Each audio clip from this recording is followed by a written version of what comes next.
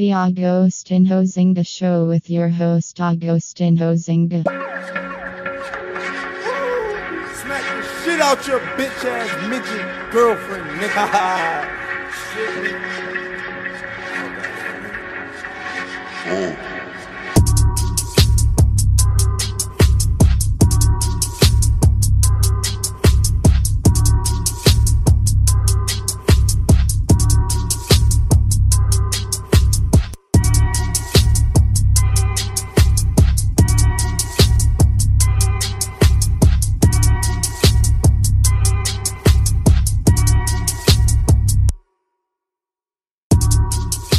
Hello there, welcome back to the Agostinho Zinga Show with your host, Agostinho Zinga, and this is episode number 712. That's 712 of the Agostinho Zinga Show with your host, Agostinho Zinga, and I hope you're doing well wherever this podcast may find you. I hope you are doing swimmingly. How am I? All good, all things considered. I cannot complain. All good, all things considered. Now, I'm back in the hot seat and I'm really wondering what is next for Man United. I'm sat here still crying, still contemplating at our loss 3-2 at home against Galatasaray this past Tuesday. And I just think to myself, you know what? It's not going to get any better anytime soon. Because the crux of our issue, and I'm seeing some people on my timeline, especially on Twitter, some of my fellow Manchester United fans on the timeline are really exhausting themselves trying to make really rational, nuanced, balanced views and opinions and arguments for our current predicament. But I think the issue that we have at hand is that you can't have a balanced, nuanced, common sense, rational discussion, debate, or whatever concerning Man United because we're not a normal club. Normal clubs, you can talk about normal things. But our club is run so backwards, all those normal, rational things go out the window. The current debate now that is currently, occupying most of our minds as Man United fans is should we get rid of the manager? In normal clubs, you probably would have got rid of the manager. If the results aren't going for you, if the performances aren't going for you, if there's unrest in the changing room, right? And if there's, maybe the fans are not happy with the style of play, or there's not a lot of good transfers, fair enough. You get rid of the manager. You get a new manager bounce, and you continue from there. But unfortunately with United, you can't do that because why? We're owned by the Glazers. The Glazers have had nearly or just over 20 years of epic mismanagement of Man United to the point where we were only successful as a club when we had the greatest manager of all time, Sir Alex Ferguson, as our manager. Since he retired, since he walked away from the club, we've only been going on a somewhat downward trajectory. And that is no coincidence. It's been under the stewardship of the Glazers. They don't care about winning trophies. They don't care about playing good football. They don't care about evolving and developing the club. All they care about is taking money out of this club, which is fine. It's their prerogative. I don't like it as a fan, but fair enough. But the reason that that's an issue for us debating as Man United fans is that it's hard to have a common sense argument about what they're doing when they're not running the club like a regular owner would run the club. So if you try to get rid of Ten Hag, the manager, unfortunately, that doesn't remove the problems that Ten Hag was having. All the issues Ten Hag was having in terms of signing players, in terms of getting rid of players, in terms of evolving and developing the team and how we play and getting a handle on the changing room. All those things are a direct consequence of the terrible ownership. The terrible ownership doesn't allow him to get rid of some players. So the changing room is full of players from 6 or 7 flipping managers ago, right? A hodgepodge of a squad. That's not going to be good for morale. He can't sign the players that he wants, the quality that he wants. So then he has to rely on his own black book. And his own black book is, guess what? Players he's already got experience with. That's why you're seeing all these players from the Dutch league or players from teams that he's managed beforehand. So you can't even blame him on that. He gives you his 1 or 2 main priorities. You don't get his priorities. Then he obviously goes to his list because he doesn't trust you guys to give him any options because you can't get him the ones that he actually wants. So I don't hold that against him. Then you have the really thorny issue of the lack of cohesion in our team. We don't press well. We don't play as a team. It's very individualistic. A lot of the players have big egos. And I think a lot of that has to do with some players feeling like they're untouchable. Erik ten Hag, of course, plays a role in it because he picks some of these players. But some of our better players, or some of our players in the squad who've been here for a while, he can't get rid of them, and they know that. They know that they're probably more powerful, or they have more authority in that club than he does. So they can throw their toys out the pram. They can act like divas. They can do whatever they want, and they know most likely he's going to get fired before anybody else. Look what's happened with Jadon Sancho.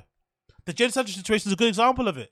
A player who has a disagreement with a coach, the coach says you're not training enough, so you can't play, calls him out publicly, which probably was uncalled for. The player then goes and releases a statement and says, hey, don't believe what you read. I'm training hard. I want to play for the team. The coach sees that as disrespectful, tells him to apologize. He says, I'm not apologizing. In a normal team, the club would step in and mediate and get the player to apologize or get them out of the club. That's what they will do, regardless of who it is. Even though I love Jadon Sancho, a big club would mediate between the manager and the player. They would figure out a way to get the player to play and apologize, or apologize and play first, or apologize first and then play. Or they'd sell them in January if there was no ability to kind of mediate and come to some sort of reconciliation. But not this club. They let him deal with it on his own. The manager, the player refuses to apologize because he knows deep down the manager probably isn't going to last until Christmas. And then we go and continue again.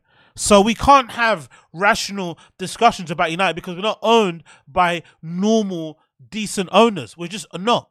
So in my opinion, I feel like getting rid of the manager will be the bad way to go.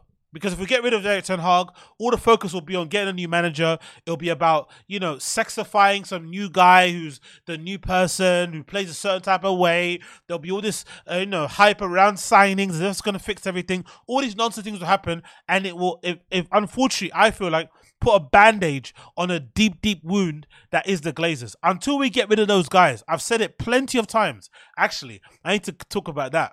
On Twitter Spaces, I know some of you don't even use Twitter Spaces. You don't flipping care about this, but I do. So I'm going to talk to you about it. On Twitter Spaces, there's a football Spaces, that also exists in that community. And people host these Twitter Spaces where people debate, via voice chat about certain things about the club. And I love the phrase that people use. Two phrases. Let me land. And also, I've always said. I love how people say, I've always said, you guys know what I'm about. When it's like, bro, some of us, I know me, I don't really pay attention to the speakers apart from the ones I really follow. I'm not keeping abreast of what they said, who they said it. I just follow the things I follow the time that I'm on. But some people have this really strange sense of self-importance where they think everybody remembers what they said. We don't remember what you said. Just say what you said and keep it moving. So anyway, going back to what I said before, I think it's important that we don't get rid of the manager because it's going to take the focus away from getting rid of the owners. And until the owners leave, until the owners sell, right, or in some parallel strange universe, they crash their plane inside of a mountain, right, God forbid, or not, right, until that happens, we are never going to be a successful football club ever again. Until we get rid of those owners, we will never win a major trophy ever again. I think the history has shown it. Since we've had the Glazers in charge, we've won one FA Cup, maybe a couple of League Cups and a Europa League, and some Europa League titles. That's it. But I don't count them to be major trophies apart from the FA Cup, which we won once. Until we get rid of the flipping Glazers, we will not challenge for the Champions League. And we will not challenge for major trophies, the league title, and the FA Cup in this country. It's not happening. You can't be successful with managers who don't care. It's impossible, especially with that toxic dressing room. It doesn't happen. So, United fans, please, for the love of God, yes, I know Erik ten Hag isn't doing a good job at the moment. I know the style of play is non-existent. I know it's depressing watching us. I know it kills you every time you see us line up with Rashford and Bruno in the middle. Casemiro is even, imagine, Casemiro, bro. Casemiro is even lowering himself to our standards now. We seem to have this fucking effect when we sign players who are half decent. Suddenly, they acquiesce to our level. He came in amazingly the first season. Now, suddenly, he's starting to play like everybody else. Right? I know it's depressing to see Onana in between the sticks. And you think to yourself, why did we get rid of fucking David De Gea? I know it's depressing to still have Maguire and Johnny Evans flipping on the bench at his age. I know. But please, the focus should be on the Glazers. Focus all the attention on the Glazers. I beg of you. There's some encouraging fucking news regarding that. The Qatari group, which obviously includes Sheikh Jassim, that wants to buy the entirety of the club, which is most United fans want a full sale. We want the club to be sold in full. We don't want the Glazers to be involved in any capacity. I would go as far as saying whoever takes over the club should fire everybody on the executive suite of our club. I think that's going to happen anyway. Whenever someone is a new ownership, usually they get their own people in. But I don't want even them to get their own leader to lead the group of executives. No, get rid of the entire boardroom. Clean sweep, start again. That's what I purposely would want personally. Before even doing the whole manager thing and the players thing, come in and get rid of the entire boardroom. You know, make sure you change some personnel and key positions, wherever it may be, but they all need to be gone. So whoever takes over, full boardroom change or nothing. No Glazers involvement whatsoever. So that's the encouraging thing. The sad thing is that Jim Ratcliffe, who's allegedly meant to be a United fan and who knows the pain that we have with the Glazers, is now offering to invest a percentage. I think it's like 25%. He wants only partial ownership of the club because he feels like partial ownership is the only way he's going to get over the line. I've kind of always felt from the beginning that the Glazers never wanted to sell in full anyway. That was my assumption or my feeling because it's gone on too long. It's approaching nearly a year, I think, since they put it up for sale, and we still have no idea when it's actually going to go through or not, right? And they didn't really technically put it up for sale. They were fielding interest in investment. They used very interesting words. But I've always had a feeling that the Glazers never wanted to sell in full because owning United is probably, you know, it's an amazing asset to have. It's probably their most valuable asset, and they can continually keep taking money out of it. It makes a lot of sense. But I always felt like what they would want is that they would want for us, ironically enough, to improve on the pitch, wait for that to happen, because they're probably thinking football's a cycle, our cycle will come, even though most of the time, good teams aren't just made on the pitch, they're made in the boardroom. You have to start by doing good work there, and then that trickles down, usually. But hey, what do I know, right? I'm just a random guy talking in my mom's bed, in my mom's flipping basement. But I felt like what they always wanted was someone to come in and overpay for partial ownership. Let's say somebody like Jim Ratcliffe pays $4 million for 25%, which is insane. Because if I'm not mistaken, Sheikh Jassim and that Qatari group are offering $6 billion, around that mark, for the whole ownership. So someone will come in with an obscene amount of money for partial ownership. Then they'd invest it into the club. They'd redo the stadium. Maybe they'd redo the training ground. Maybe some money for transfers. Then we might fucking scum a Champions League or something, or a League Cup, or a league or whatever. Something happened along those kind of lines, right? We scum a trophy. Then that scumming of a trophy will add more value to the club. Then they could then go and sell the remaining 75% for, guess what? Way more than what it's worth too. So you could basically double dip. You could get the $4 million for the 25%, you pocket that. Then after a number of years, maybe in between that we become more successful, you sell the remainder 75%, let's say for fucking 10 billion, sorry. So now all of a sudden you're looking at making nearly 20 billion, right? For full ownership of the club, when before you were offered 6 billion. That's probably how they're thinking. But in the process, who suffers? Who? Us. Us, the fans. And I absolutely hate it. I hate it so much, man. There's no amount of people that I hate more in this world, apart from probably Darkside Phil, than the Glazers. I absolutely detest the fucking Glazers, and I can't wait for them to finally leave our club because they are abhorrent and they've destroyed the soul of my club to the point where I don't even buy flipping club merch anymore. I don't buy it. If I do, I buy it from flipping my sisters in flipping Shenzhen. I don't ever buy official merchandise from the store anymore. I don't follow the accounts. I'm not liking what they post. It's annoying. You can't even engage with your club because you feel like you're contributing to the Glazers staying longer, which is dumb, but that's how you feel. You feel like you're contributing to them staying longer. You don't want to put any money in their pockets. So they've ruined my experience of being a fucking fan. I want them gone. And anyway, this news courtesy of the plug on Twitter, sorry, the United plug. It says the Qatari group will not increase its current offer. Despite the threat of a new offer from Jim Ratcliffe, sources close to the group say the news of Ratcliffe's restructured offer constitutes another means to pressure intended to make them increase the offer. So they're feeling like they are putting out that story about the 25% because they want the Qatari group to increase the offer and give them over the odds. Most likely, the Glazers probably want 10 billion, I'm assuming. Judging by how greedy they are, they probably want 10 bill. 10 bill and they walk away. But until then, they'll keep fucking bleeding the club dry. And then I guess because we keep complaining online too, I would imagine they, in a backwards way of their thinking, right? In their fucking lizard, leechy brain of thinking, they probably think when we complain, it actually puts more pressure on the Qatari group to increase their offer too. Maybe, I don't know. But either way, I want them out. Especially after watching Newcastle fucking thump PSG at home 4-1. We see what can happen when good owners come in take over. And again, look how Newcastle have done it. They didn't even do it in a crazy way that we all assumed they would do it. They've done it with a mix of, quote unquote, local talent, a mix of buying players. They've stepped, they kept faith with Eddie Howe and shown him a lot of trust and stuff. And he stepped up. The players have stepped up. There's a good vibes around the fucking place. I'm sure all those Geordies, were fucking going crazy last night. Probably bare people called in sick. Probably everybody's got the coke sniffles the next morning. They're loving it. They're loving supporting their club. And that's what I want. That's all I want. Is that much to ask for? I don't think so. But hey, what do I know? What do I bloody know? Nothing, I tell you. Second, to talk about this. I was thinking, right, when I saw this tweet going viral on my side of fucking social media, I'm thinking to myself, am I maybe the problem? Do I maybe not get it? Because I don't understand why this stuff has become so popular within the black content creator community. And what am I talking about? Relationship and sex content. Why do we always talk about this shit? Don't get me wrong. I'm not the target demographic. I don't really listen to these shows for the most part because all of their topics are fucking the same. But whenever I see some of their clips going viral, whenever I see all the engagement that they get in, whenever I see the conversations around it, clearly these clips and these shows are incredibly popular. More popular than my platform is at this current moment. So they obviously must be way more fans of this than I am. And maybe it's something that I don't get. But honestly, why are people still talking about this type of stuff? Like this caption from this lady called, what is she called? The Grand DFT Noise on Twitter. She posted this clip of these two guys on a show. I don't know what it's called.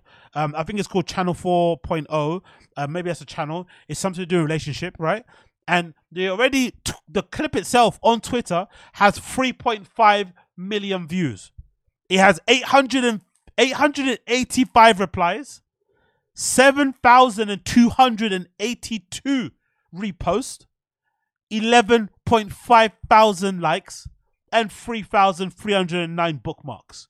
Plenty of people are loving this stuff. So maybe it's just me. Maybe it must just be me who doesn't get what's going on here. But we're going to actually play the clip from this thing and see what exactly they're talking about, because I don't get why this same content about how much you should spend on the first date, should you hold the door open, would you sleep with a girl or be in a relationship with a girl if she had a child, how much money, like all this stuff is like, bro, can the Lord above please deliver us from the scourge of talking about relationships and sex on podcasts day in, day out? Like on my life, I have never sat around with a group of people in real life, IRL, right? Touching 4K, all that shit, and spoken about relationships and sex this much. Never.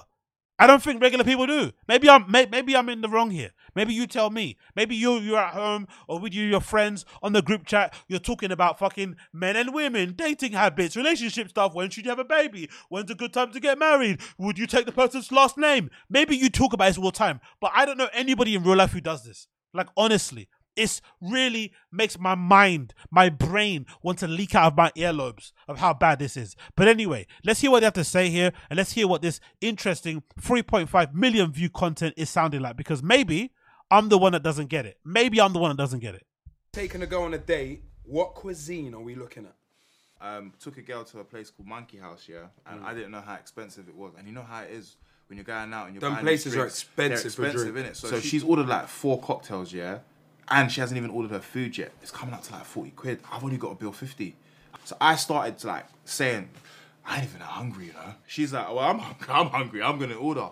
So I've gone to the toilet and I've texted my boy. He's not answering. So I've called him. I said, brother, please, I need money. I need like a bill 50. I'll run it back to you. So all I'm doing during the day is literally just doing this. Refreshing. Just trying to see the balances change. So I'm sweating now, yeah? And then she's like, oh, do you want more? Should we get more drinks? In my head, I'm like, this is where it's gonna go left, because if I say no, yeah, you can't say no. I can't say no, so it's up to you. She's ordered more drinks now. I've then thought, yeah, this is peak. I'm gonna have to ask her to borrow me some money, or let's go halves or something. I just thought, let me just refresh again, and I saw £300 in there. 150 was there. Big up broski, man. Fabe. Alright, Fabe, big up Shout yourself, out Fabe. man. Fabe knows the story anyway. It gave me confidence in it, but it made me realise I can't do this. This is like living on the edge. So yeah, that was my worst experience I've ever had. Now, don't get me wrong. It's a funny story. I do understand why people will like it. I get it. But honestly, has this been the first time you've ever heard of somebody going to a date and maybe being worried and sweating buckets about how much it's going to cost? We all know what the common sense argument is behind it, because you really should be checking the prices of places you want to go to before you get there. No, it's in your budget. I really am not the big believer, personally. In my humble opinion, I'm not the biggest believer of going out with a tight budget. I don't understand people that do that. I'd much rather spend that money and have a good time at home, or do other things, or wait until I've come up, because I'm very, what's that thing called? I'm more of a lifestyle type of guy. I might not like material things. I don't care about having a Rolls Royce, a Lamborghini, Audemars watch or whatever, AP, a Rolex, having a gold house. I don't care about that shit, but I care more about lifestyle. I care more about being able to stay in the places I want to stay in, be able to pay for my meal without looking at the bill, be able to travel where I want to travel. That's really important to me. So on the little level that I'm at now, where I'm going to get to the top, at a little level that I'm at now, I am not willing to go on holiday and live like a rat with 50 euros in my pocket. I would have done that maybe when I was 18. Like when I'm 18, I've got like an 18-year-old's budget. But the older you get, the more you earn, the more things that you kind of, you can't live without. For instance, I'm gonna buy a ticket. I'm probably gonna take check-in luggage with me because I want to have a different outfit for the whole weekend I'm going. Even if it's 4 days, I want a different outfit every day. I might even take 4 pairs of shoes. Don't judge me. It's just the way that I am. I want to have also to make sure that I have 100 euros at least bit of spending money per day. Cool, whatever needs to be done. I want to make sure I have money to drink. Cool, it needs to be done. But I'm not going to go to a tight budget. So you kind of have these things in your head that you kind of work out. Same thing I would imagine when it comes to dating. Why would you go out with somebody who you're willing to invite, right? Which means you're probably going to pay for their half of the meal. Why would you go on like a meal that on a tight budget? It makes no sense, right? Even if you went to fucking Wagamama's, I would assume 150 Wagamama's for a meal of 2 plus drinks is probably about what you're going to pay to go Wagamama's. Probably, I'd imagine. Maybe even Nando's, depending on how the night goes, you could easily spend a bill there, easily. So whatever, that needs to be said. But for me, I'm like, why must these topics keep coming up again and again and again and again? Surely we are tired of talking about these things as people. But maybe we're not. And maybe I'm in the minority. Maybe I'm one person out there of the few who actually cannot see themselves ever spending any of this free time sitting there thinking and pontificating about and arguing within my own head about who is a better sex, men or women. Can women make you laugh? Do men deserve to have feelings? Would you date someone that had a kid? What do you think of this? Like, oh my God, why do we care so much about these things? Is it because it's the easiest way to make content? And again, maybe it just exists in each community, but I see a lot more with people that look like myself, of course, black content creators and shit. Maybe it exists in all communities, but I just can't get around why I see the same content now across all of them. Think of all the big UK content creators out there that have podcasts. Think of all their shows. Now think of their topics. It's all the same. Don't get me wrong. I talk about the same shit on here too, but I'm not fucking, pontificating about love and relationships every single episode. It's boring, man. Like, God almighty. I'm tired of it. Leave us alone.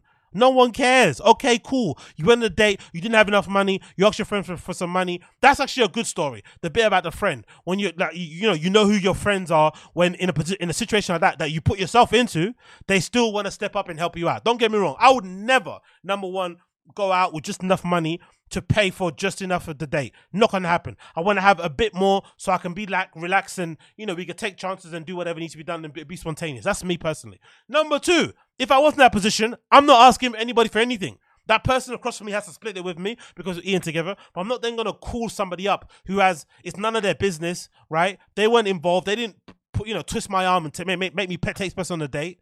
They're not getting anything out of it either, right? And now all of a sudden I'm asking them to fucking contribute 150 quid to this date. I would never do that to somebody ever. Ever, ever, ever, ever, ever, ever, ever, ever, ever. But hey, maybe I'm in the minority. Maybe I'm in the minority. Anyway, moving on from this, we've got interesting development to talk about here. So I've been following a lot of this DJ Envy, Caesar Pena, property developing fraud thing that's been going on at the moment, right? And it's been, on my life, one of the most interesting things to kind of watch and to analyze or to see from afar. Because in general, the story goes, that Cesar Pena was this property developing guy who's also unfortunately a ex-convict. He got done, I think, for fraud or something, right? He comes out, he changes his persona, and he becomes a flipping houses guy. And this, I think, started, oddly enough, it started right before the pandemic. So these guys were very fortunate, but also very conniving. The whole flipping houses thing started during the pandemic. The economic downturn around the world started just before the pandemic. Everyone was trying to find a way to make money, to get out of the situation they were in. The pandemic kind of put a stranglehold on a lot of people who definitely didn't have any options to do anything, right? You couldn't move away, you couldn't go on holiday. It kind of revealed, you know, the difference, the benefits of having money and being able to be flexible and do what you want to do. And maybe people then think, okay, entrepreneur ideas, let me think of stuff to do. The guys who flipping houses come along, and in the black and brown community, for the most part, I know from growing up in a very poor neighborhood, usually the property developing or property ladder is one of the only ways you can actually ascend the class level, especially or the class system in the UK, or just in general, just accumulate any kind of wealth. Really and truly, because it's very difficult for us, for whatever reason, to get loans and stuff, especially if you got bad credit or you come from a particular type of place. It's just hard to set up businesses. People don't really have the financial literacy to do so. But housing and property developing, all this type of stuff, we can probably do. So these guys come in. Cesar Pena is doing this property developing thing. Then he links up with DJ Envy, a celebrity in his own sense, because he's the host of the DJ of the Breakfast Club. They link up together. He brings them on his fucking platform, and then they start to push this thing of, hey, invest in us, and then we'll make you money. Basically, that's the idea. The idea behind it was that they had all these properties. You'd put your money into a pool, and then they'd give you a return. And I think they said the return was guaranteed at like 30%, which is insane. No one could guarantee any returns, let alone 30. But they said if you give us 100 grand, we'll give you 130,000 back. So obviously, if you're down bad, or even if you're just trying to find a way out of your current situation and you got these savings burning a hole in your pocket and you want to make some money, quick money, and flip it quickly, you put it into these guys, you trust them, they're showing you houses and they're on building sites wearing fucking, safety vests and shit and helmets and hard hats. You take them seriously. They do it, but guess what happens? It was all a lie. All that money that people were giving to them wasn't going into making the houses. It was just all going into paying other investors off, and they were keeping the difference. And it wasn't even like they did the business to begin with, then they stopped. No, it was a Ponzi scheme from day dot. From zero, they're saying it was a Ponzi scheme. So now, obviously, everybody involved who lost money is suing both DJ Envy and Cesar Pena. DJ Envy, in consequent times, has come out and said, hey, I'm a victim too. I'm not fucking guilty of this. But obviously he is, because there's plenty of content out there people have been able to scrape from his own social media and the site, which has now been taken down, which is funnily enough. They're taking all the, incriminating pictures of DJ Envy and Cesar Pena off of their site, but everybody's obviously finding them because the internet never forgets. And now, because everybody's calling out DJ Envy and saying, hey, you're not a victim, you perpetrated this lie, and some people are even going as far as saying, hey, we wouldn't have known who Cesar Pena was if it wasn't for you. You brought him on your nationally syndicated, super popular morning show, right? One of the biggest shows in hip-hop or in black culture, especially in America, and you promoted him to us. It seems trustworthy. That's why we believed it. So they are purposely putting blame directly, obviously, on the scammer and obviously on DJ Envy. But then DJ Envy now is getting upset with YouTubers and bloggers who are talking about it because they're obviously exposing it and putting an onus on him, making him look bad. He's now doing the thing that I've never understood that people do when they get in trouble. He's now suing people who are talking about it. He's now issuing out cease and desist to Tony the Closer and the Credit Guy, who are two people who played an instrumental role in exposing him and his part that he played in this scam. And this is a clip from Chick Smooth that talks about it. Absolutely crazy that he would do this. I don't get why people do this and think this is a good idea. This is absolutely insane. So let me play the clip for you so you can hear what they're saying. Bear with me a second as it loads here behind the screen, and then we'll continue.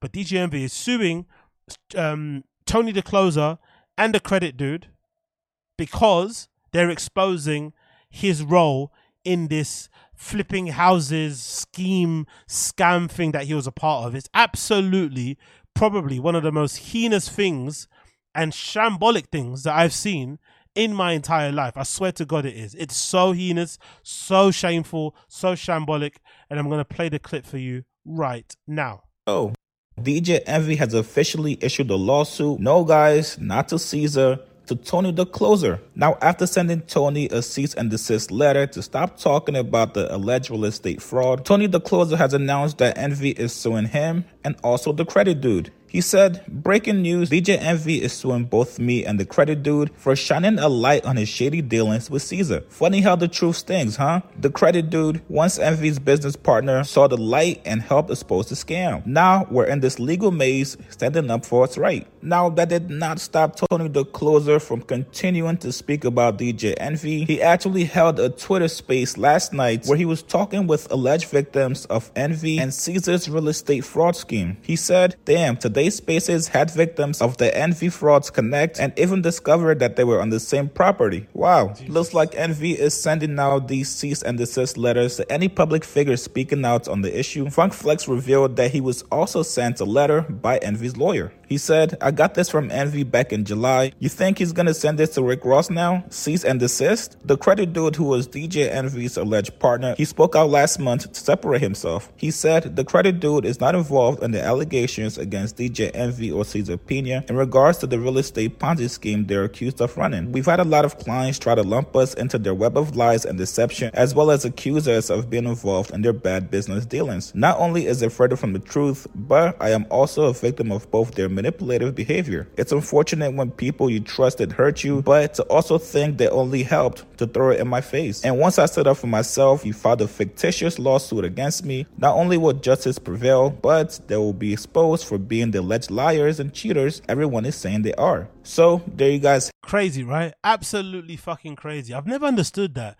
That is I forgot the actual term for it.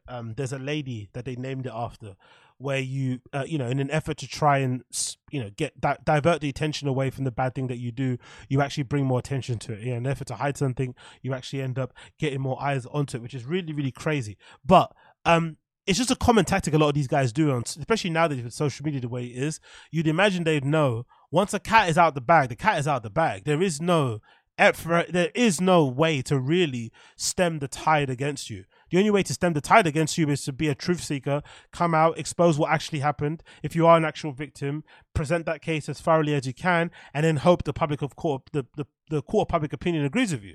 But you can't do it through the courts with cease and desist and gag orders and shit and trying to silence people. It's just going to make you look way more guilty than what you actually are. Or maybe you are as guilty as they say. But the funny thing about this whole scam that's been funny to me to realize is that, what's also revealed to me? It's revealed to me the power of influence and why influencers are probably undervalued. And I think that's something Gary Vee speaks about a lot, right? Gary Vee has a bad reputation for a lot of people out there, but I think there are usually some crumbs of gems of wisdom you can get from his content. And I remember him saying from the very beginning, when influencer marketing was taking off and doing what it was doing, that influencers by and large are undervalued.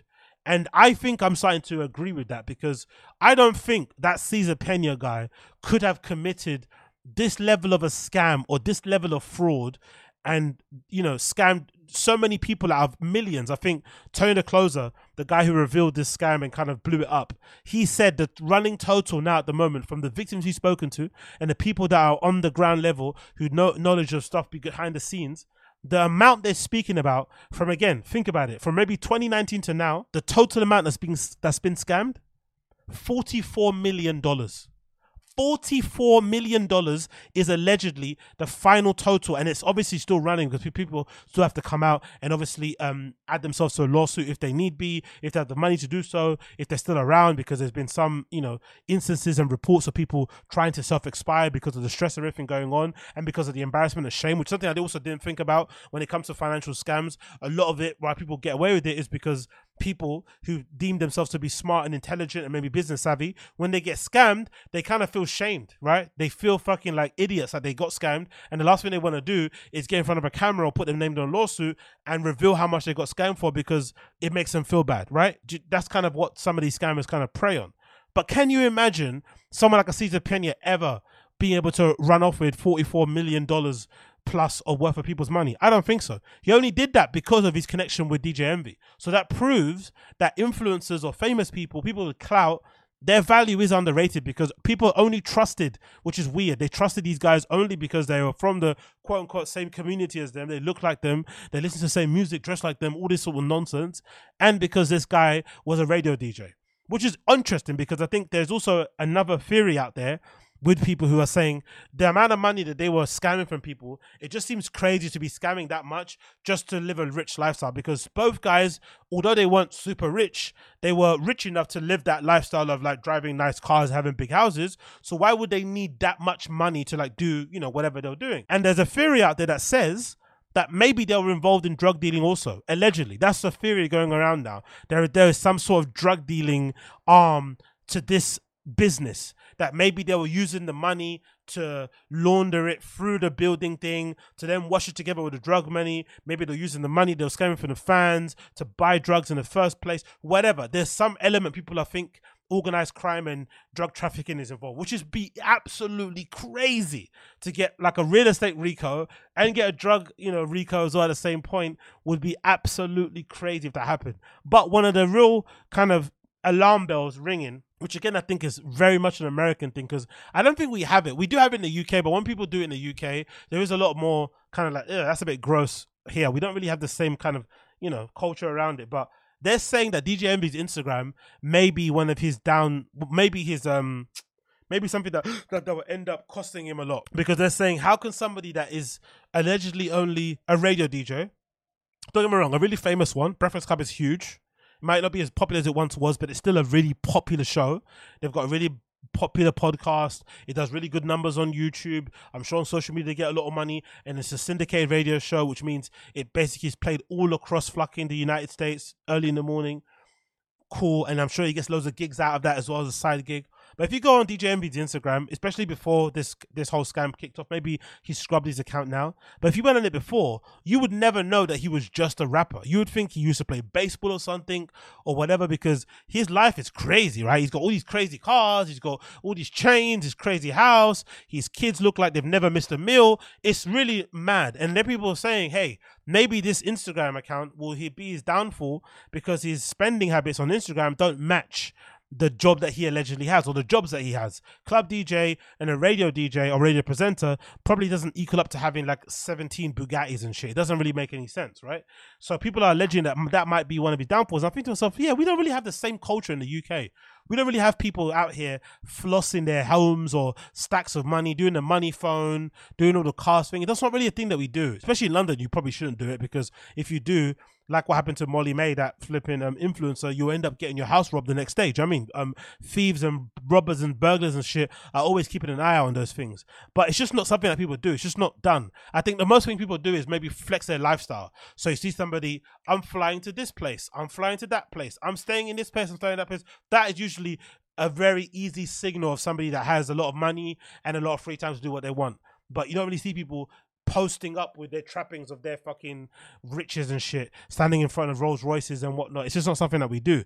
And I wonder why that is. I really do. Maybe it's because we're haters deep down. I don't really know.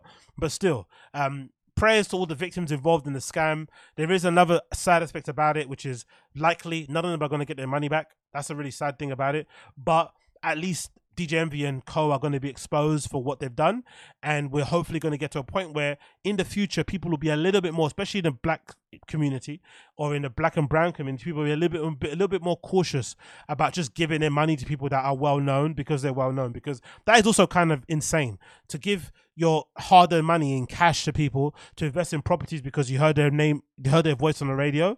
It's fucking wild. They have no business, they have no business experience, no history, no nothing, and you're just giving them money because you trust them because they're famous online. It's fucking crazy. And hopefully this will kind of shine a light on that going forward. One can only hope. Continuing on from that, is a quick update regarding the issue that I was speaking on prior regarding the HS2 rail here in the UK, which unfortunately has now been confirmed to be scrapped. Rishi Sunak, our UK Prime Minister, spoke about it at the Conservative fucking thing that they got going on in Manchester. I'm not sure what the hell it's called, but who cares? But he spoke about it over there. But the interesting thing about it is that, isn't politics interesting? you got this amazing new rail line that's been proposed. What was it? I think they said like it was 10 years in the making, or maybe even 20 years in the making. The idea behind it was to connect parts of the Midlands and up north with parts of the south, and allow this high-speed rail to connect London to Manchester and Manchester to other parts of the Midlands and shit, and to basically allow people in that part of the country to have a means to go to all these major cities near and around them without having to jump on trains that take 2.5 hours to get there. So maybe a high-speed rail can take you from Birmingham to Manchester, or Leeds to fucking Birmingham in maybe half or maybe a quarter of the time that it will take you on a normal train. So that would also, benefit the economy, allow people in London like myself to even maybe travel to those places more often. You might have the ability to maybe go and have a job in those type of areas. It might allow then the employers to have ability to hire more high caliber employees. It might increase the property price in those areas. The prospects and the possibilities are endless. But effectively what it would do is that it would boost the economy. Overall, that's what it would do. The Conservatives come in and say, nope, it's costing too much, we're going to scrap it, because obviously they have a preference to the South all the time and they don't want to overspend, and there's this really crazy North-South divide that exists here in the UK, which is odd. Cool. Rishi Sunak it gets leaked out, it's going to be scrapped. Rishi Sunak is avoiding to fucking confirm it until he speaks. He finally does confirm it when he speaks. But then he then throws a weird kind of curveball out of nowhere. He then starts talking about the trans issue. And I'm like, this is what politics is about, isn't it? Instead of talking about the things that actually matter to regular civilians, you start talking about culture war, hot button, social media topics to distract from the fact that you failed to fucking fulfill the promise of this high-speed rail line that would have benefited the lives of hundreds of thousands, if not millions of people here in the UK.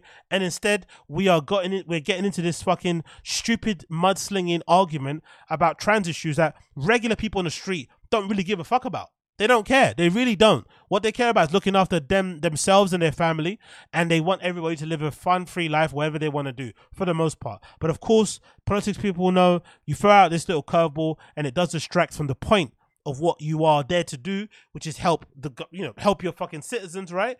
And no, let's talk about culture war stuff. Absolutely heinous. Here's a clip of Rishi Sunak right after cancelling the HS2 line, talking about trans issues. Absolutely weird. And it also shouldn't be controversial for parents to know what their children are being taught in school about relationships. Patients should know when hospitals are talking about men or women. And we shouldn't get bullied.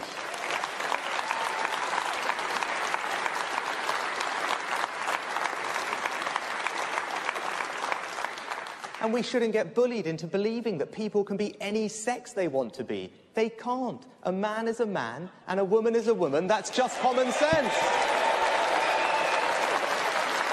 Hey, yo, bro, we just want fucking high-speed rail.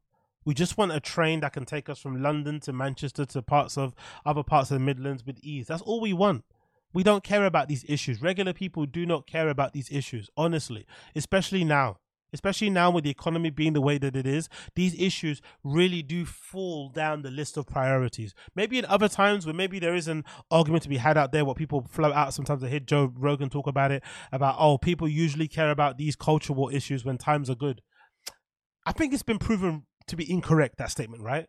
Because times are bad now and people are still fucking, shouting about, fucking trans athletes in sports, about fucking, non-binary toilets and stuff online. Stuff that really doesn't matter in the grand scheme of things. People are still wasting their time and energy arguing about it with randoms online who they don't know if that person's a 14-year-old boy or a 60-year-old man.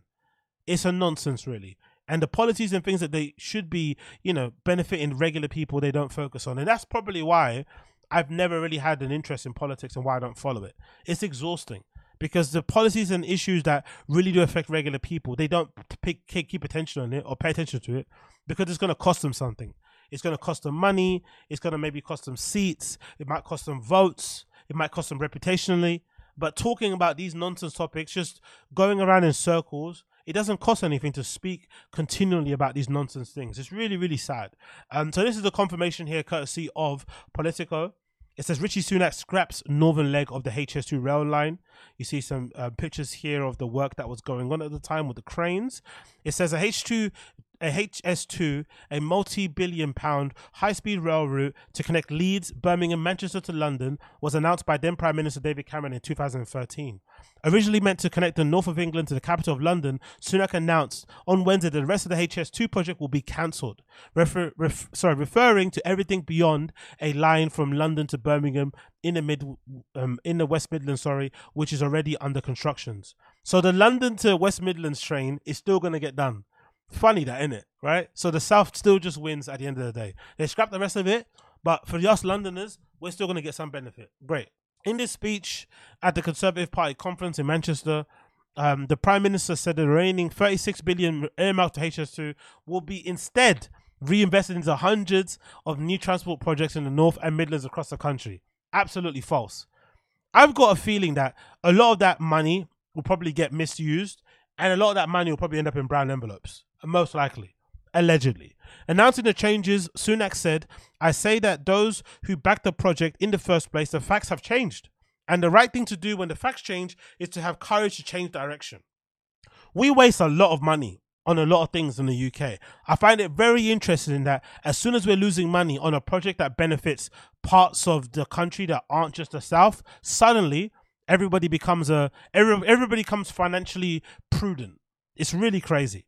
The Prime Minister said that he would protect the 12 billion to link up Manchester and Liverpool as planned, and also vowed to build a new Midlands rail hub to connect 50 different stations. He said that he would extend the West Midlands Metro, build a tram system in Leeds, and electrify the North West Mail Line, as well as upgrading a series of major roads. All those things you could not do and just focus on connecting the HS2 and fulfilling that plan. Really and truly, if you think about it. You're probably going to spend just about as close enough the figure that you would have spent on building the remainder of it once it finally goes through, then all these improvements that are just going to be band-aids on issues, really and truly, because that's something that we miss, compared to Europe. Europe has great high-speed rail. Other parts of the world, especially in Asia, they have really, really good high-speed rail also, but we don't. There's not a lot of high-speed rail connecting parts of regional parts of the UK with each other, which is really strange when you consider everything that's going on in the country at the moment. The Prime Minister said that Sunak vowed that he would create a new Euston development zone wherein thousands of new homes will replace the current building sites from the HS2 terminal lines. While HS2 is deeply controversial, with some Conservatives concerned with the spiralling costs and disrupting, the move is likely to generate a backlash from local leaders. Of course it is, and here's some of the backlash. You see, HS2 will not go into Euston without private funds, so that whole Euston line connection isn't going to happen until private firms step up and cop up the cash.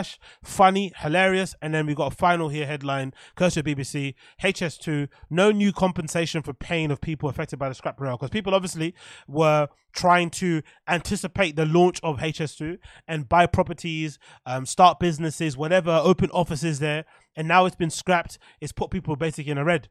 And now they've got homes and houses that are probably not going to be of any use to them because they can't get any money out of them. And of course, the government, are they going to offer compensation for these people? Of course not. Are they going to line their pockets with the money that's remaining from this HS2 project that's been scrapped? Probably. Absolutely heinous. Absolutely heinous. Moving on, I want to talk about this and I want to feature this and give you guys a big shout out and make sure that you guys listen to this. So, Compilation V1, courtesy of 1017 Alex 9SM, is from none other than my hero, Matthew M. Williams, the founder and fashion director over there at Alix, and also the director over there, the director of fashion over there at Givenchy. Right? He's an amazing guy. He started from the bottom when it comes from streetwear and now has ascended to the top of fashion with a capital F, being able to spearhead Givenchy and essentially breathe new life into that house, right? And I've always been a big fan of his. Always. Especially considering, his start from doing the stuff that he was doing with Lady Gaga and basically being a costume designer and creative director, to then the stuff that he was doing with the Bin Trill guys, which included Heron Preston, who's now going to do big and amazing things working with H&M and his own brand, and of course Justin Saunders, who is now firmly known as being the Jown guy. And now Matthew M. Williams is now branching into music. How cool is that? He's now doing music under the moniker of his brand Alix, which is officially called 1017 Alix 9SM. And I'm sure the 1017 comes from Brick Squad in terms of Gucci Mane's fucking label. And now he's doing his own compilation of music where he's basically working with a lot of these young up and coming artists who he's big fans of, who he has sometimes watched the show, walked the show, starring campaigns, personal relationship. We all know his relationship with Playboi Carti that played a big role in the rollout of Whole Lotta Red. And now he released compilation V1 that features so many different flipping artists from Hard Rock, Tezo Touchdown, Lil Yachty, Kid Cudi. You've got Ethel Kane on there, interestingly enough, Jam City, BK the Ruler, Lancey Foe, who I'm a big fan of, Saudi Money, Cheb Rabbi, loads of amazing people on there, Helsinki Crow, like great artists, and I really recommend you check it out. It's a really good little mixtape. It's only 16 tracks long. Couple of the tracks on there, like the Ethel Kane one, are probably they don't really probably fit the theme of what's going on, but you can still imagine this type of mixtape or compilation is probably a sanctification, or it's probably the rounding up of all the music that Matthew M. Williams and that whole design team listens to when they're designing in the studio. It's probably what he plays on his flipping Spotify when he's training, when he's in a car and shit. This is kind of a really good way to kind of surmise his taste level. And it made me think, actually, maybe I should start getting back into doing online radio shows again. I never listened to an online radio show myself personally, which is odd, but stuff like NTS radio and stuff just isn't for me. There's a particular kind of person who rolls their own cigarettes and wears white socks, and kind of has dandruff and shit, and wears, ironically, those barber jackets and whatnot. That's the type of person I envision listening to NTS. So I'm never going to be that guy, but I also have a real urge to share my taste level and my kind of musical the broadness of my musical taste with people. And the one way to do it outside of a DJ mix is actually doing a radio show where you play like different tunes from different genres and shit all on one show. You introduce a couple of tunes, maybe share some personal stories and anecdotes and whatnot. It's different from a mix because it's not like a party thing. You're not trying to get people to dance. You're just trying to show off how much cool music you're into. And I feel like I'm into a lot of cool music that people don't really know about. So maybe I will start doing radio DJ type mixes type of things, because that's kind of similar to what this guy's doing with a compilation. It kind of makes it look a bit similar to what Drake was doing when he put out his compilation. I forgot what it was called. What was that compilation that Drake put out ages ago? That's the one, Care Package. When he put out Care Package, and he's put out a few of these type of things where instead of making an album where selling a thematic story, you're basically making an album of these different sounds and moments that you captured during your time out and around frolicking, living your life and shit. And this is what we get from compilation V1. My favorite track from this has to be Water by Tezo Touchdown. Like, Tezo Touchdown again is proving to me how much of a frustrating artist he is. Drake gassed up his album, the whole industry gassed up his album when it came out, and it's very underwhelming. I haven't listened to it again since it dropped, unfortunately. But before that, his features, he did not miss. He had hit after hit after hit after hit when it comes to features, and he does the same thing on compilation V1. Why is he able to do so well on features, like 10 out of 10 level, to them being quite a mediocre album artist? I don't get it, because musically, sonically, artistically, he's clearly got something about him, but I don't know why the albums just don't sound great. I don't know, whatever. The track Water by Tezo Touchdown on this compilation V1 flipping tape by 1017 Alex 9SM is absolutely banging. There's a Kid Cudi track on there which is actually good too. Kid Cudi's had a lot of misses over the last few years. He's actually meant to be releasing an album, I think called Insano or something, that's got 40 tracks, which I'm dreading because he's been putting out a lot of duds. I don't know if the world needs 40 dud tracks of Kid Cudi moaning and groaning and shit. It's been terrible to see him like this. The Ethel Kane track I'm not really a big fan of. The Lancey Foe track is absolutely crazy, and also is the Filthy and the Fauci track. And I actually did listen to I've got to check out Filthy, because Filthy, if I'm not mistaken, is it Filthy or somebody else? I think it's Filthy. Maybe it's somebody else. Who is it? There's a particular artist, I forgot his name. Oh, that's it. It's Calvin Crash. Calvin Crashes, if I'm not mistaken, has gone on to start doing his own music now. So similar to Pierre Bourne, he's now becoming his own guy. So I'm actually curious to see what that sounds like, because there's something really interesting about these artists who start off being just bona fide producers, but then decide to then do their own music, because there is an instinct and a tendency to try and keep the records that are great for yourself. But because you're not that well known of an artist, maybe it's better that you just give them to the better artists to use them themselves instead of keeping them yourself. Do you know what I mean? But you can only, you know, I don't know. Like Pierre Bourne's got the same sort of issue. A lot of the tracks that he has that are his, you'd imagine somebody else on them, like, whew, it'd be crazy. But yeah, Kelvin Crash does actually have a tape out at the moment. It's called Harsh. It's available now on Apple Music. Check it out if you are interested, because Calvin Crash actually he didn't make the intro that I have on my podcast. The intro is actually taken from a A$AP Rocky track that I just looped. That I think, did it eventually come out? I don't know if it eventually came out, but he's a really good fucking producer. He's absolutely incredible. And yeah, he's got an album called Harsh now at the moment. So I'm curious to actually listen to that and hear if it's just him. Yeah, it is him. There's him with Rocky, and there's a feature also with a person called Cuckoo Chloe. But apart from that, it's just all him. 13 tracks. I'm eager to see what that sounds like. But anyway, for the time being, please check out 1017 9SM compilation V1 by Matthew Williams, obviously of Elix, and obviously of GS of fucking Givenchy. It's absolutely incredible. Again, it shows why these houses want to hire people like Matthew Williams from the streetwear world. Yes, he doesn't have conventional fashion experience. Yes, he didn't go to the conventional fashion schools. Yes, he didn't have, you know, work under the tutelage of a big name fashion designer. But what you get from streetwear guys is the ability to encapsulate everything. They can pull from architecture, automobile design, industrial design, you know, music, art, whatever. They can all synthesize it all in under one umbrella, and everything kind of adds to it. Like having a cool mixtape adds to the allure and to the cachet of fucking Elix, which then adds to the allure and cachet and appeal of Givenchy. It's all fucking secular, and I fucking love it. And they do it all of their own volition. Givenchy isn't asking Matthew M. Williams to make this compilation. They're not telling him, hey, be a bit cooler. Go out there and do cool things. He's just living his life, doing cool things, sharing cool things on his Instagram page, you know, purchasing cool things, looking great in fucking clothes, designing great clothes, putting out bang after bang of collection, having great models walk the runway, having a fucking cool front row and people attending his shows and shit, and putting out these compilations of music. Of course, people are going to think the brand is cool, and you're hoping with the cool points that will equal to dollars in the till, sales will go up, and everybody wins. So big up Matthew M. Williams. Moving on, I've got this to talk about here, courtesy of How Long Gone. It's a bit of a long clip to play here, but it features a guy called Del Water Gap on episode number 547 of How Long Gone.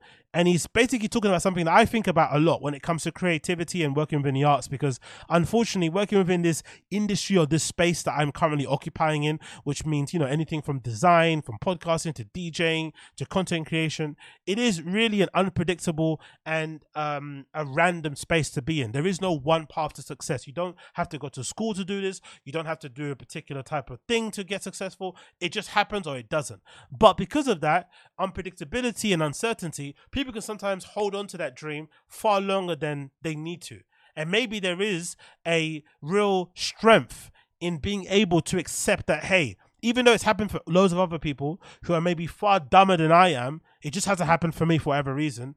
And I'm going to be grown enough to accept that's the case and move on to other things. But it can be really hard to do so because, unfortunately, in this fucking world of the arts and creative stuff in the scene and shit, sometimes at the point of you giving up is right at the point that you get a breakthrough. So what do? Do you keep holding on to your dream? Do you still try to become that rapper when you're fucking 35 or 45 or 55 years old? Or do you give up? What is actually the strength? What is actually the right thing to do? And I think Del Water Gap on here speaks about it really clearly on How Long Gone episode number 547. It's a bit of a long clip. I'm going to play in full so you can get a context of what he's speaking about. So my first show back out of COVID was actually at Red Rocks, which was crazy. I never thought I'd play a show again. Oh, I went into COVID. I had a big career reassessment in COVID, as we all did, you know, as many of us did. We Jason and I both did. We started a podcast, so we really had a career reassessment. Yeah, real reassessment. But yeah, no, I mean, I a couple months into the pandemic, I started calling friends and being like, you know, I think it's time for my next move. You know, music was not happening for me, and I had been through a couple really unfortunate record deal situation. You mean like the music wasn't coming to you, or it wasn't? Oh no, clicking, it was career-wise. It was the business career-wise. I mean, you know, I have been at Del Water Gap for a minute. I started it when I went to college, and I had made a lot of records that I was really proud of, but it just wasn't affording me the life that I wanted. You know, I was just struggling all the time. So I was like, you know, trying to make my next move, and then of course, as soon as I started looking elsewhere, the music career stuff started lifting, as it does, you know. Oh, so you're saying you were gonna finally chase your dreams of being a barista type vibe? Dude, or... I was fully looking into becoming a CPA. What? Fully. CPA? What? Yeah, dude. Yeah. Did your grandmother suggest this? Yeah, who suggested No, my parents sat me down and they had a printed brochure, and they said, they said, you know, you seem really unhappy. You know, we would pay for you to become a CPA if that's something you'd want to do. And I think I was like mentally ill enough at the time. You know, I was like, just like, you know what, fuck it. I was like, I'm probably the only guy that's ever said fuck it in the same sentence as CPA, but I did. And I said, fuck it, I'm going to be a CPA. Wow. When I look at it in retrospect, I was still looking at it through my poetic New York indie boy lens, which was this sort of Einsteinian fantasy, right? I like this. Go on. You twisted. You were like, I'm going to be the first hot CPA. Yeah, I'm going to figure this out. be super mysterious. I'm going to sit in the corner.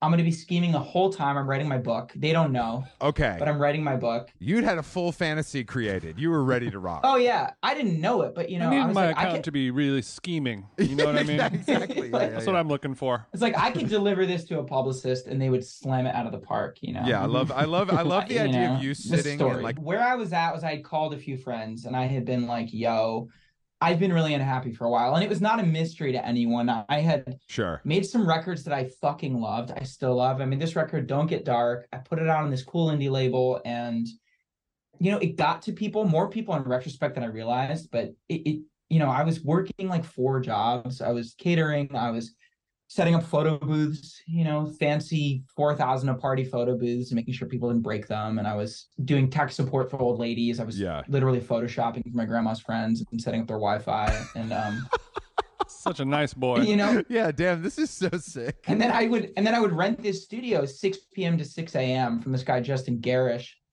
who's a great mixer. And so I had the studio overnight. So I would go in at 6 p.m. and work all night basically and then sleep during the day and then go to a job. And it was just not good for my mental health. And then amidst that, I was drinking a lot and I had a little bit of a benzo problem, which definitely did not help. And I was watching Breaking Bad. Yeah, so that was the vibe. And then COVID started and I had this wonderful opportunity to check in with myself and got sober. And then this career stuff started happening online. I had one foot out the door and then one thing after another, my new manager called me and said, hey, you have this opportunity to open for someone at Red Rocks. So my first show back after the pandemic was playing for 7,000 people at Red Rocks. And it was my first sober show. And it was the first time I ever cried on stage. And it was a version of maybe something you felt, Chris, where like, you know, being sober gave me this ability to turn the knob up on some of my emotions. Like I felt emotional in a way again, like moved in a way again that I hadn't in a while. I'm dead inside, and I would agree with you. Yeah, that's absolutely true because you just don't have anywhere to hide. What exactly made you cry when you were playing at Red Rocks? Just overwhelmed in general, or was there like a specific moment or a song that made you crack? That's a good question. It was a combination of things. I think the overwhelming feeling was just that I had literally decided that I was never going to play a show again. I was done playing music. And I was okay with it, and I had accepted it. Mm-hmm. It was like seeing a loved one come back from the dead. It was a version of that for me. You know, music had been my whole life. It had been the only thing that I really cared about. You know, even to a detriment. I mean, I really sacrificed friendships and romantic relationships to become a great artist and to become a great writer and to become a great producer. And I had really come to terms with the fact of kissing that part of my identity, my life goodbye.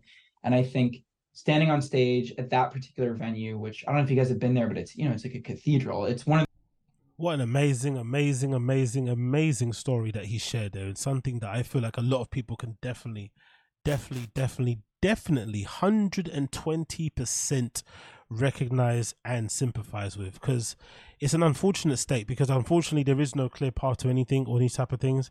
You kind of have to just figure it out along the way somewhere. But usually I think maybe there is something to be said for letting go and then for it to be suddenly landing back in your feet again or in your lap There is definitely something in it. And maybe the strength of letting go, the strength of being okay with kissing your dreams goodbye, and then maybe getting back to some level of reality. The fact that he went to be a CPA of all things after being a career musician is absolutely insane. I don't think that's probably the right way to go about things. Maybe in my opinion, I would think, especially if you're that late in your career and you haven't made it yet, maybe doing a switch and doing just something super monotonous, and also something repetitive and something that just doesn't require much brain power is maybe a better way to go about it if you want to do a regular job than maybe going and working in finance and stuff, because that contrast is probably going to end up driving you crazy. One moment you're on tour with your friends and stuff in a tiny van, playing in clubs, drinking all night, and now suddenly you're in a cubicle. Do you know what I mean? That kind of reality is probably a little bit too harsh, but there probably is some strength and some utility in the idea of letting go and being at peace with the fact that, you know, you can't have your dream right now, and maybe trying to focus on something else, and then hoping maybe along the lines that things can change sometime when you have that other thing, but you're not putting all your eggs in one basket. You're not putting too much pressure on the thing that you're doing anymore, and you've kind of just accepted where you're at. But again, how do you tell something like that? How do you even come to terms with it yourself? You know what I mean? Is it loser mentality to have that kind of idea about yourself? I don't really know, but I've definitely seen those things happen to myself. I've seen it happen to other people, and it's a really hard thing to kind of get your head around. But I think for the most part, if you have friends or whatever who are trying to, pursue a career in the arts or in the entertainment industry and stuff, that's very hard to figure out, and they're in their old age or things have happened for them. Don't tell them to quit. They probably know they should at some point. If you don't want to offer words of encouragement because you don't think their work is good and you don't want to lie, fair enough. But just be a supporting hand if you can. Whatever way they go, just try to support them in any way, shape or form that you can support them. But trying to, make them snap out of it and come back to reality isn't the way forward. Because I think most people, unless there's a super delusional small amount, but most people out there, we know when we're being delusional. We know that we should probably go and figure some stuff out and get a regular job. You're just hoping it kind of turns around for you. And sometimes this kind of, fairy tale story happens. And, just as the time that you're about to quit and take on this freaking CPA job, which is interesting too, because, his parents are the ones that offered him the money to go and do the CPA course, which says everything you want about the arts, right? You can afford to take chances and live on the edge because you've got this, you've got this sort of safety net with your parents, and they can also save you when you decide to do a career move, but most people can't. But hey, sorry for another day. But I think that kind of fairy tale story of, I was about to quit and then suddenly I got this big, gig to play in front of these thousands of people, and then that led to other things, that is not everybody's story. I understand it isn't the case, but it's good to know that we all kind of have these same sort of ruminations going through our head. But I do like this bit of the story where he says, I wanted to take this accounting job, and my idea was to be like the coolest accountant or CPA ever. I'm going to go in there, I'm going to have a Tom Brown suit on, I'm going to be doing kind of finance podcasts, like done the cool way and shit. It's like, dude, it's not like that. I mean, some jobs are just jobs. You can't turn everything into an attempt to recreating the scene. And usually I feel like sometimes having the contrast of having a really boring job and then going back to doing your creative thing can sometimes be quite beneficial to the work that you end up producing in the first place anyway. So it just depends on what kind of attitude you want to take with these sort of things. But either way, I thought that was a good thing to kind of ruminate on for those of you out there who are still chasing it and still hustling, and hopefully that brought you some level of motivation in the stuff that you're doing. So that has been the Agostinho Zinga Show episode number 712. As per usual, if it's your first time listening to the show and you've enjoyed it, thank you. I appreciate it. Thank you for enjoying it. Thank you for being a fan. And if you want to help out the pod, make sure that you leave a 5-star review down below. You can leave it, I think, with all the podcasting platforms that are out there. The major ones, Apple and Spotify, have a feature where you can leave 5-star reviews and stuff, or any star review. That'd be greatly appreciated. Links to my Patreon, links to my social media can be found in the description, as well as links to the stories I spoke about.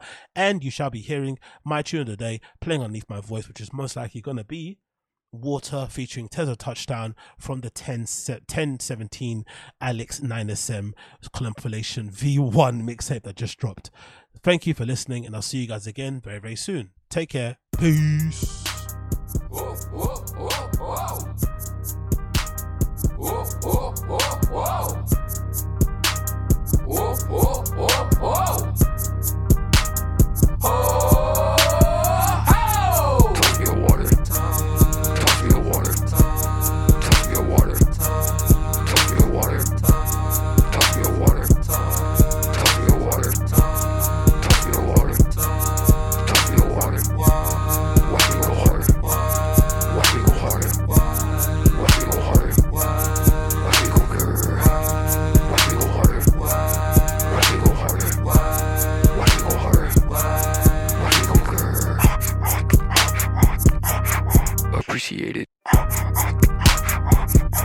I was dehydrated, perspirating, initiated. Why?